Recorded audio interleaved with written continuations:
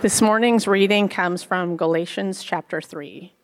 For all who rely on the works of the law are under a curse, as it is written, "Cursed is everyone who does not continue to do everything written in the book of the law." Clearly, no one who relies on the law is justified before God, because the righteous will live by faith. The law is not based on faith. On the contrary, it says, "The person who does these things will live by them." Christ redeemed us from the curse of the law by becoming a curse for us, for it is written, "Cursed is everyone who is hung on a pole." He redeemed us in order that the blessing given to Abraham might come to the Gentiles through Christ Jesus, so that by faith we might receive the promise of the Spirit. Brothers and sisters, let me take an example from everyday life. Just as no one can set aside or add to a human covenant that has been duly established, so it is in this case. The promises were spoken to Abraham and to his seed. Scripture does not say, "and to seeds," meaning many people, but "and to your seed," meaning one person, who is Christ. What I mean is this: the law, introduced 430 years later, does not set aside the covenant previously established by God and thus do away with the promise. For if the inheritance depends on the law, then it no longer depends on the promise, but God in his grace gave it to Abraham through a promise. Why then was the law given at all?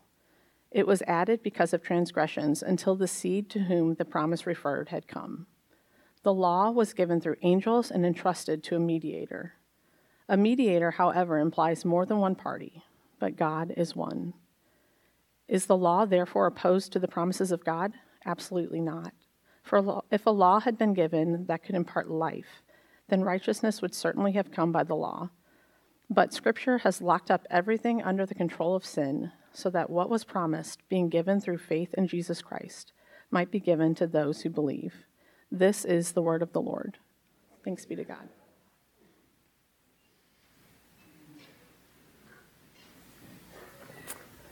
All right. Hey, good morning. Welcome to Trinity. If this is your first time here, we're really glad you're with us. We've been studying the book of Galatians for the last 2 or 3 months, and we're in Galatians chapter 3 today. And this past week, I came across a book about Galatians that I didn't even know existed. And so when I was preparing for this study, I found like 4 commentaries that I was going to work through, and so I've been using those throughout the series. But then I just realized this week that like my all-time favorite author, Eugene Peterson, wrote a book on Galatians in the early 1980s. Now, I know this is super nerdy, right? Like, I get that. You want a little bit of nerdiness in your pastor. But this was like having a best friend for many, many years, and then having like a wonderful community that you've been part of for many, many years, and then they come together at once, and you just like could not be happier. So that was my week. And what Peterson's book is called, it has a very unusual title, which is why I didn't find it, and it's not a bestseller. But it's called Traveling Light, Meditations on St. Paul's Letter of Freedom. And it's called Traveling Light because the message of grace in Galatians welcomes us into this life of freedom. It lifts our burdens. It removes the heavy burden that's on us by setting us free in the grace of God. And so we can travel light through life. And this is what Peterson says in the book. He said, "When I looked at the people I was living with as pastor, I realized how unfree they were. They were overcome with anxieties in the face of rising inflation. They were pessimistic about the prospects for justice and peace in a world bristling with sophisticated weapons and nuclear devices, again, 1980s. They were living huddled, worried, defensive lives. And I wanted to shout in objection, don't live that way. You are Christians. Our lives can be a growth into freedom instead of a withdrawal into anxious weariness." And so I think Peterson is right about 2 things here. He's right about our searching for freedom, because our lives 40 years later are still marked by an unfreeness and an anxiousness as we move throughout life. And advertising taps into this. You've seen car commercials where it's like, you know, a brand new SUV climbing a mountain, and then it gets to the top of the mountain and there's nobody up there, you know, and then the 2 Patagonia wearing hipsters climb out of the car and they're like, finally, we're free from the oppression of like working in a, suburban Starbucks or whatever it is. Like finally, we are free from the oppression of our lives. But think about it, we strive to succeed in school, we strive to do well in our work so that we would have various forms of freedom in our lives. And yet, the second thing that Peterson points out is also true, which is that there is a true freedom. Like there is a freedom that can be found that will genuinely and completely and even eternally set us free. And that's what we see in the book of Galatians. That the grace of God comes to us and we are saved by the work of Jesus, His life, death, and resurrection. We receive this by faith. And so we are saved not by our good works, not by our best efforts, not because we've cleaned the outside of the cup, as Todd put it so well, but because of what Christ has done in us, and then He goes to work on us from the inside out. When we live by God's grace, we're free to be ourselves. We're free to be ordinary. We're free to love and serve others as they are. We're free to have off days. We're free to struggle. We're free to be carried through life by the strength of another. And so this morning we're in this middle part of Galatians 3. You just heard the scripture reading. I don't know if you're like me, but kind of a tough passage. Okay, like not the most practical, not the most inspirational, nothing really jumps off the page at you in this passage. Honestly, I thought I had given this one to Cam. I'm like studying on Tuesday, like, wow, how did I get this one? Like, I've never heard a member testimony where somebody stands up and they're like, I was in darkness, I was so anxious, but then I said to myself, self, did not the law come 430 years after the covenant? Amen. But even though this is not one of those Bible passages where the beauty's right on the surface, right there for us to see and take hold of, it shows us that so much of the Scriptures function like an iceberg, where 80 to 90% of the mass lies below the surface. And if you keep pressing in and you keep descending into the depths, you keep mining for gold, there is real treasure down there. And the more we press in this morning, the more we open ourselves to what it has to say for us, the more we'll see who we are.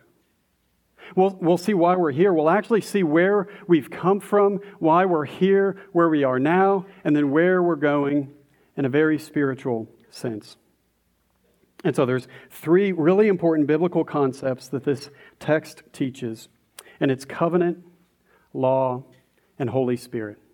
So covenant, law, and Holy Spirit. And we're going to start with the promise of the covenant. And this passage picks up where we left off last week, which was verse 9, which said, those who rely on faith are blessed along with Abraham. And then our passage, verse 10, it's Paul coming in hot again, and he said, all who rely on works of the law are under a curse. And so what he's doing is he's setting up two different ways of life, two different ways of relying. The first way is relying on faith in the work of Jesus, and the second way is relying on us doing the works of the law. And so the flow of the argument in verses 10 to 13 goes like this. Anyone who relies on the works of the law for salvation will be cursed, because you can't do the entire law. And the law doesn't grade on a curve, like you had in college, but rather it functions more like a chain that holds up a tire swing. Where if any one bit of the chain breaks, the whole thing just, the swing and you just go flying through the air. If you break one bit of the law, you're done. The whole thing falls apart. Instead, the only way to be justified, which means to have right standing with God, is to live by faith. And so how can this faith give us right standing? Because Jesus took that curse that we deserved.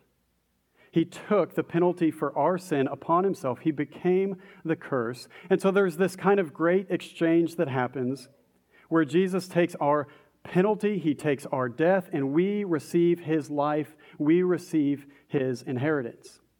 And so that's what verses 10 through 13 are saying.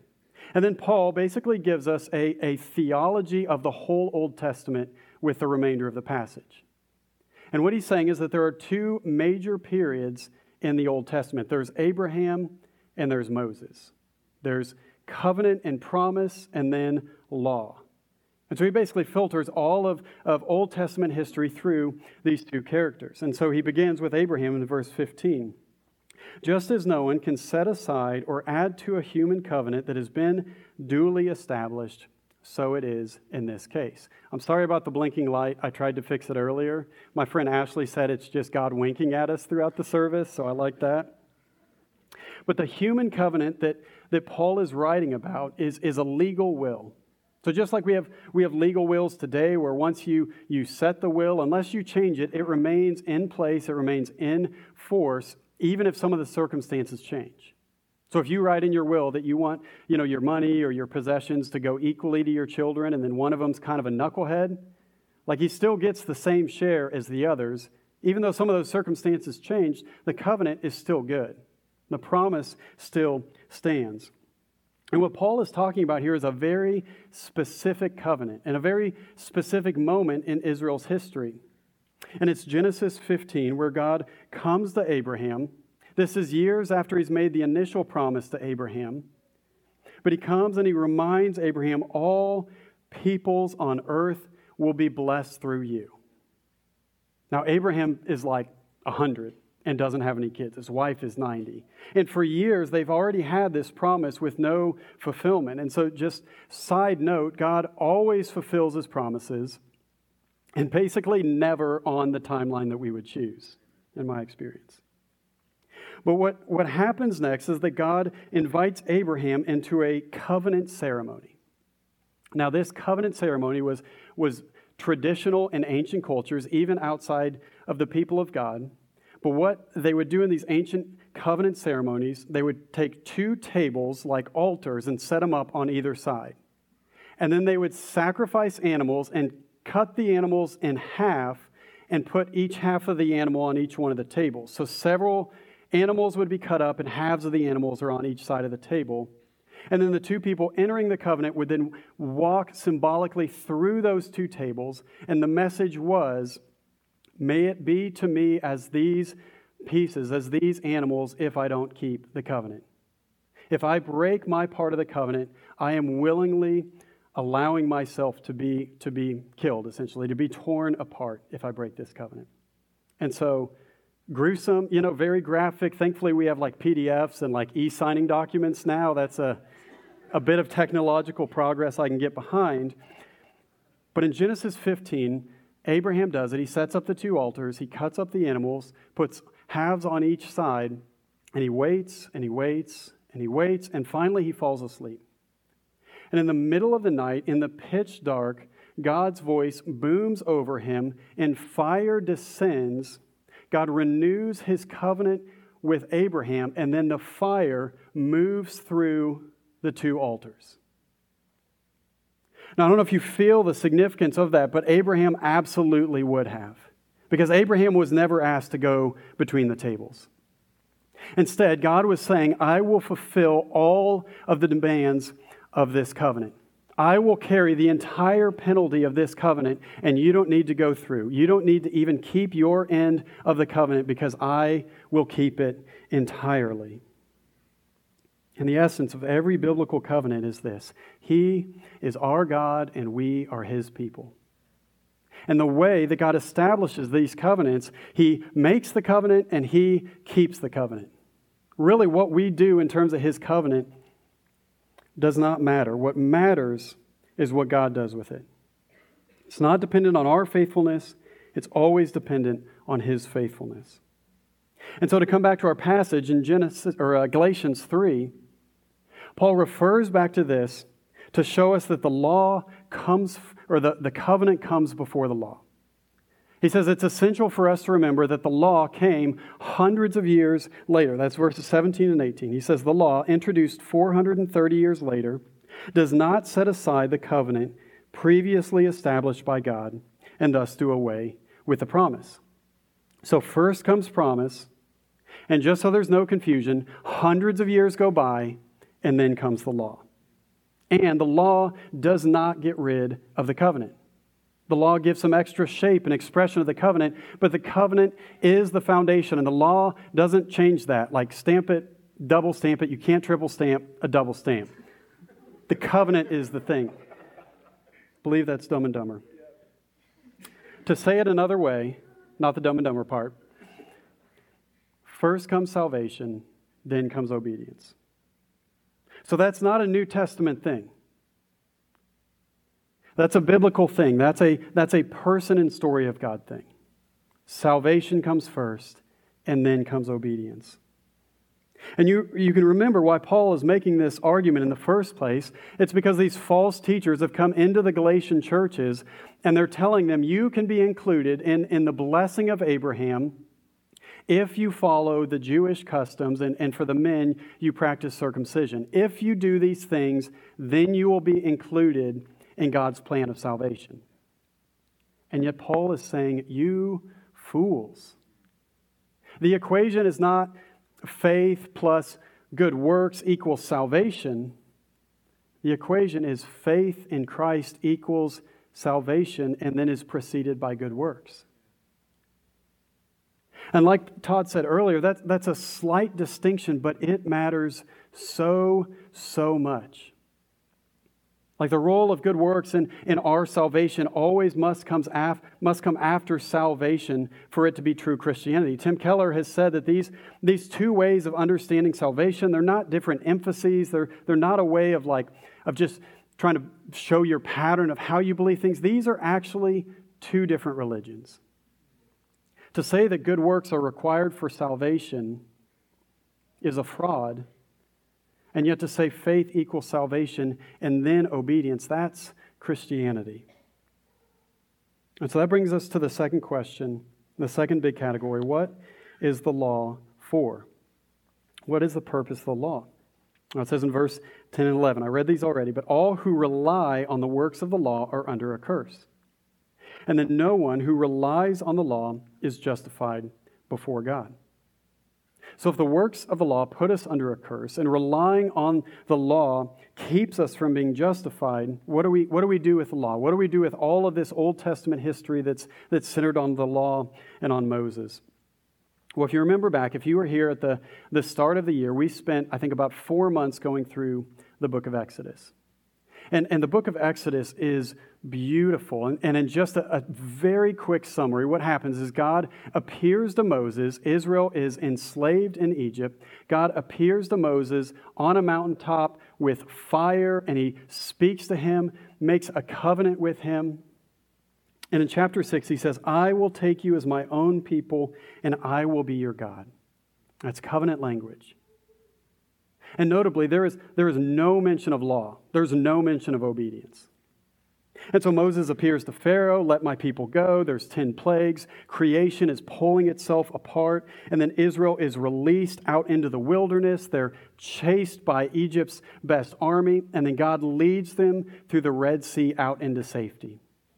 Their enemies are wiped away. And then once they're free, they're still in the wilderness. And so God provides bread from heaven every single morning for 40 years. He provides free meat every sunset, every day for 40 years. He provides water. He provides for all of their needs. And then, and only then, in Exodus 20 does God give the law. Salvation and then obedience. God saves us and then he shows us how to live. And so the law is meant to be a guide for us. It's meant to be a vision of moral good. It's a blueprint for human flourishing in a broken world. I mean, Israel didn't even have to fight. All they had to do was put one foot in front of the other. And then now, once they are safe and secure, God shows them how to live. And so Paul says explicitly the purpose of the law in verse 19. He says, why was the law given at all? It was added because of transgressions until the seed to whom the promise referred had come. In verse 21, is the law therefore opposed to the promises of God? Absolutely not. For if a law had been given that could impart life, then righteousness would certainly have come by the law. But it was given through faith in Jesus Christ. And so, if you remember Old Testament history, Abraham, Moses, what Paul is saying is now we are living in a third era. We are living in the era of faith in Christ. We are in a totally new season of redemptive history because of what Christ has done. And yet, the covenant still remains. And the law still has a purpose for us. Neither one is completely done away with. In fact, the covenant to Abraham is fulfilled in Jesus. And the law of Moses, too, is fulfilled. As Jesus says in the Sermon on the Mount, "Do not think that I've come to abolish the law or the prophets. I've not come to abolish them, but to fulfill them." So both things were pointing to something beyond them, and both still have a role. The covenant being the foundation, the law being for our good. But we are now in the era of faith in Jesus. One of my favorite scholars, N.T. Wright, he explains this with the illustration of a space rocket. And so you know a space shuttle, it's got its own boosters, but when it's blasting off from Earth, it's got that massive booster underneath it, right? So that launches it off the pad, gets it out of the atmosphere, and then, the astronaut hits the button and the big thing just falls away and like lands in Wyoming or whatever. So the big booster, it was necessary for a time. It was necessary to get the space shuttle out of the atmosphere, but from there the space shuttle is able to navigate on its own. And so was the booster a bad thing? Of course not. Wright says, it was a good thing whose job is now done. Like the law of the job was to prepare us for Christ. It still has a function, but its job and our salvation is obsolete.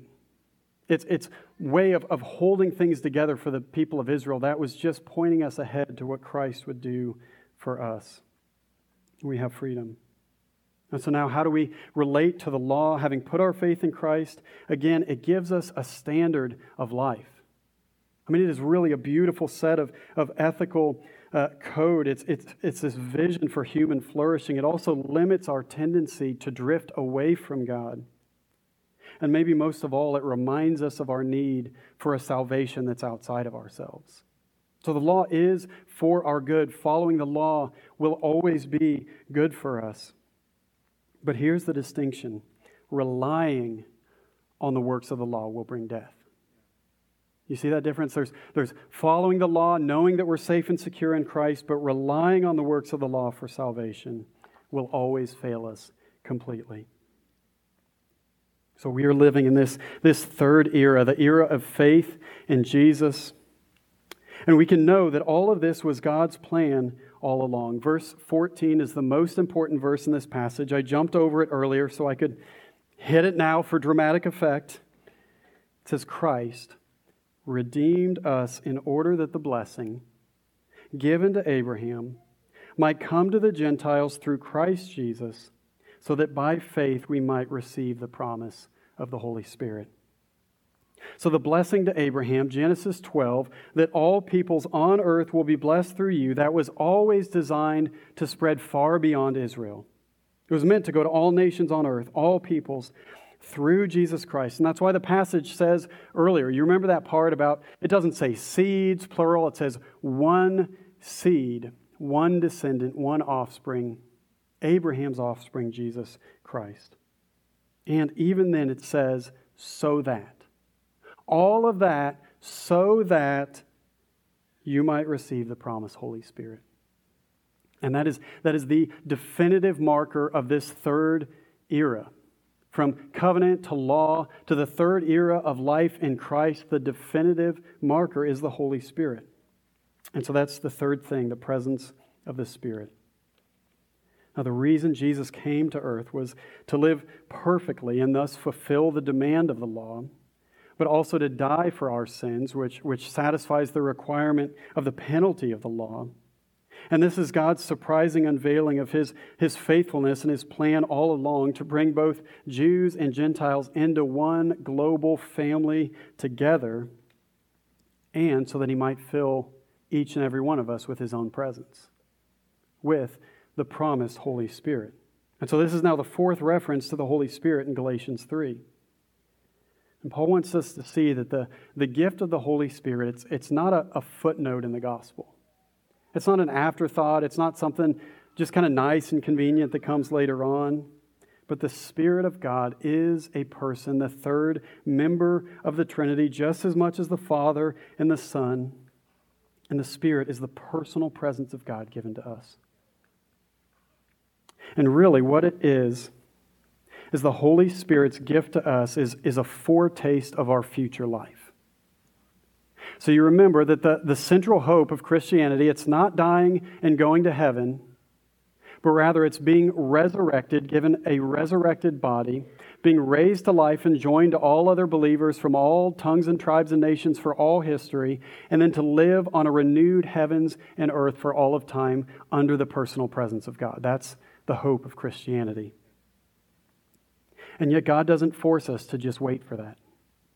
He knows how much we'll struggle to just believe that and put our hope in this future beautiful life that we have in front of us. And so He sends us a gift from His future, and it's the Holy Spirit. That's what N.T. Wright says. He says the Holy Spirit is a gift to the present time from God's eventual future.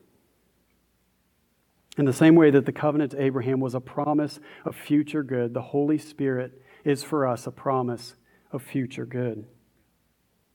That's why Scripture calls the Holy Spirit a down payment in Ephesians 1 of our coming inheritance. It's a bit of the future here with us now.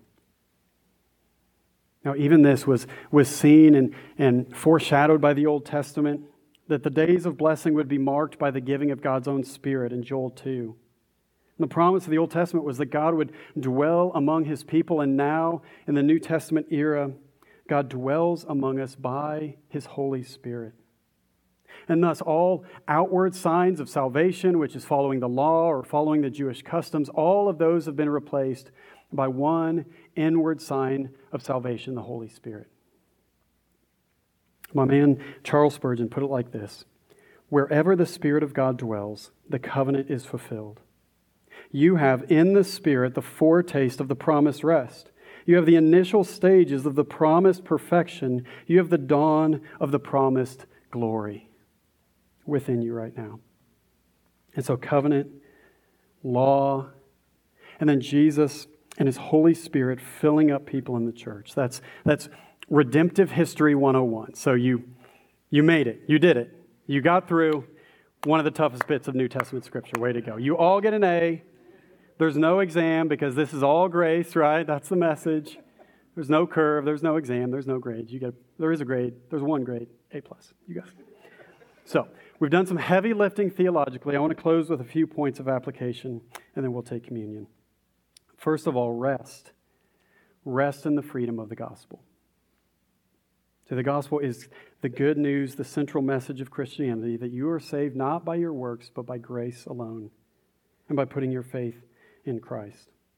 This is the only pathway to true and lasting rest. I mean, the central message of Galatians is God's grace, and it lifts our burdens. It allows us to travel light, to move through life without all of its heavy burdens.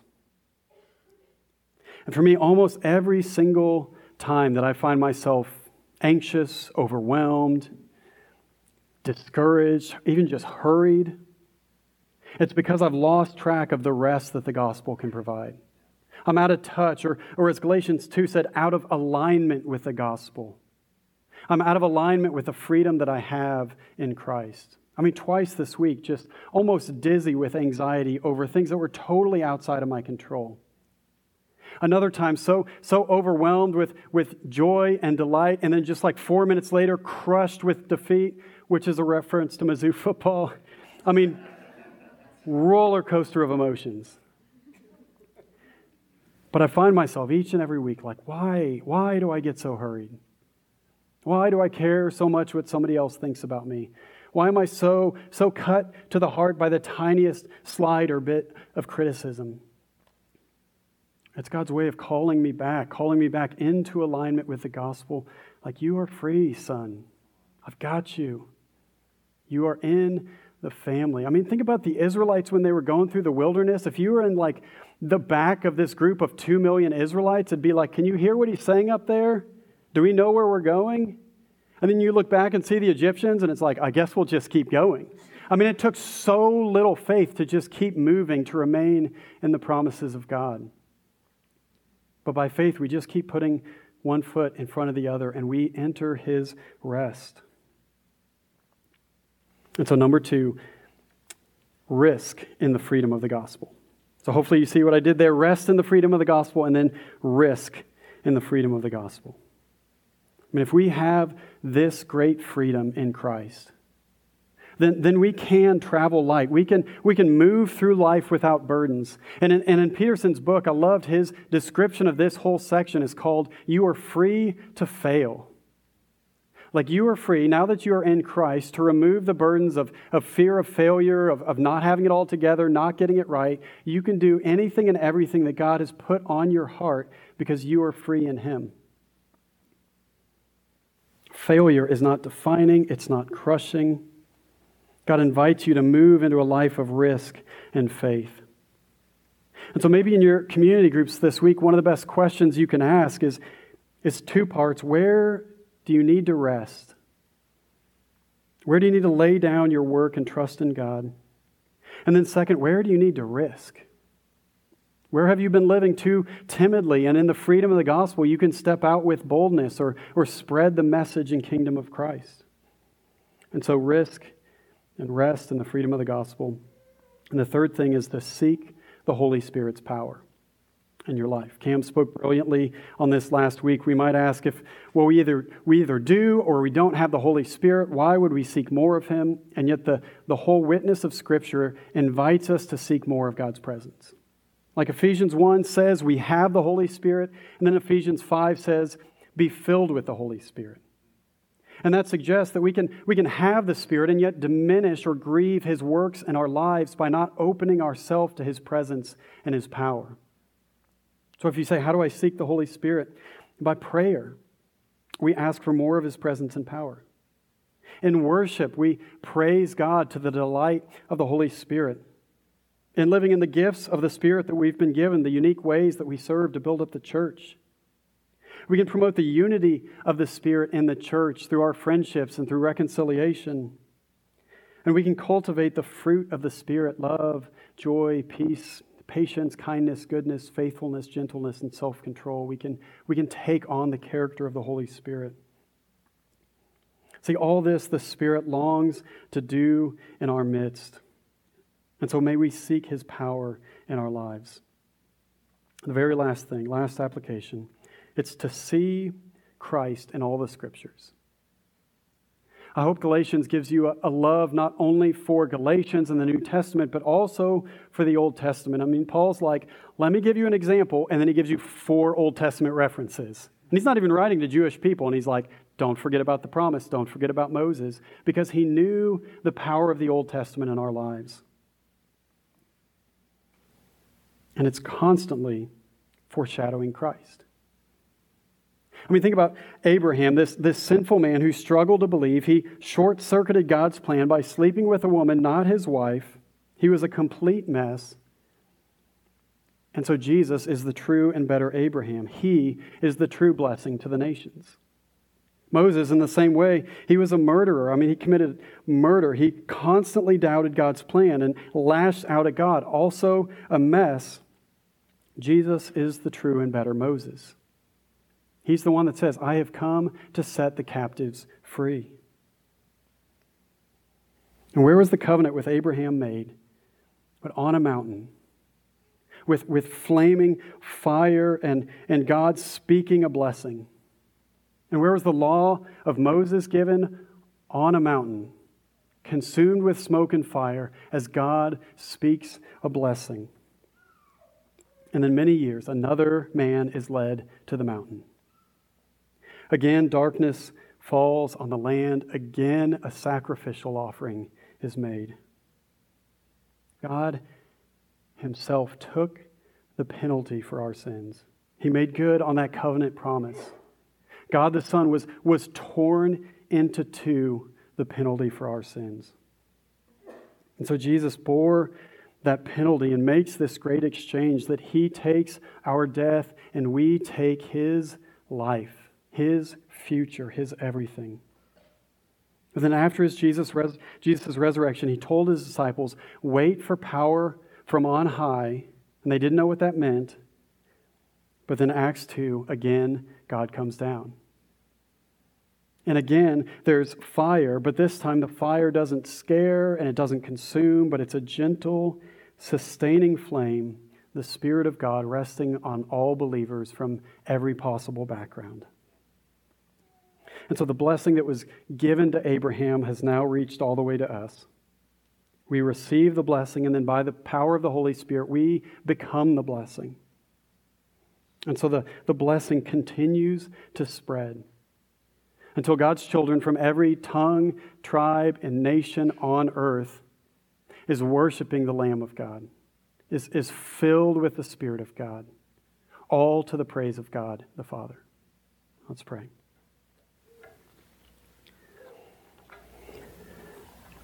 Father, when we just get a glimpse of your great story, it's so overwhelming, it's so good. It provides a freedom that we can't find by just trying to make ourselves feel a little bit better or by looking for a quick fix. And so, Lord, would you let this old story sink deep into our hearts? Help us to see where we are in the grand story, that we are in a very good place, having your Son to reflect on, having even the Scriptures before us on paper, and most of all, being filled with your own Spirit. Father, sustain us in all the challenges we're exposed to in this life. For our people, protect us as a church, grow us closer to you as a people.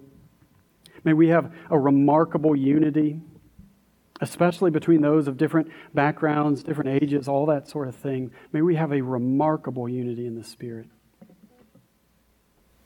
Father, you have just made your love rain down on us so much. You have showered us in your love. You have immersed us, baptized us in your love.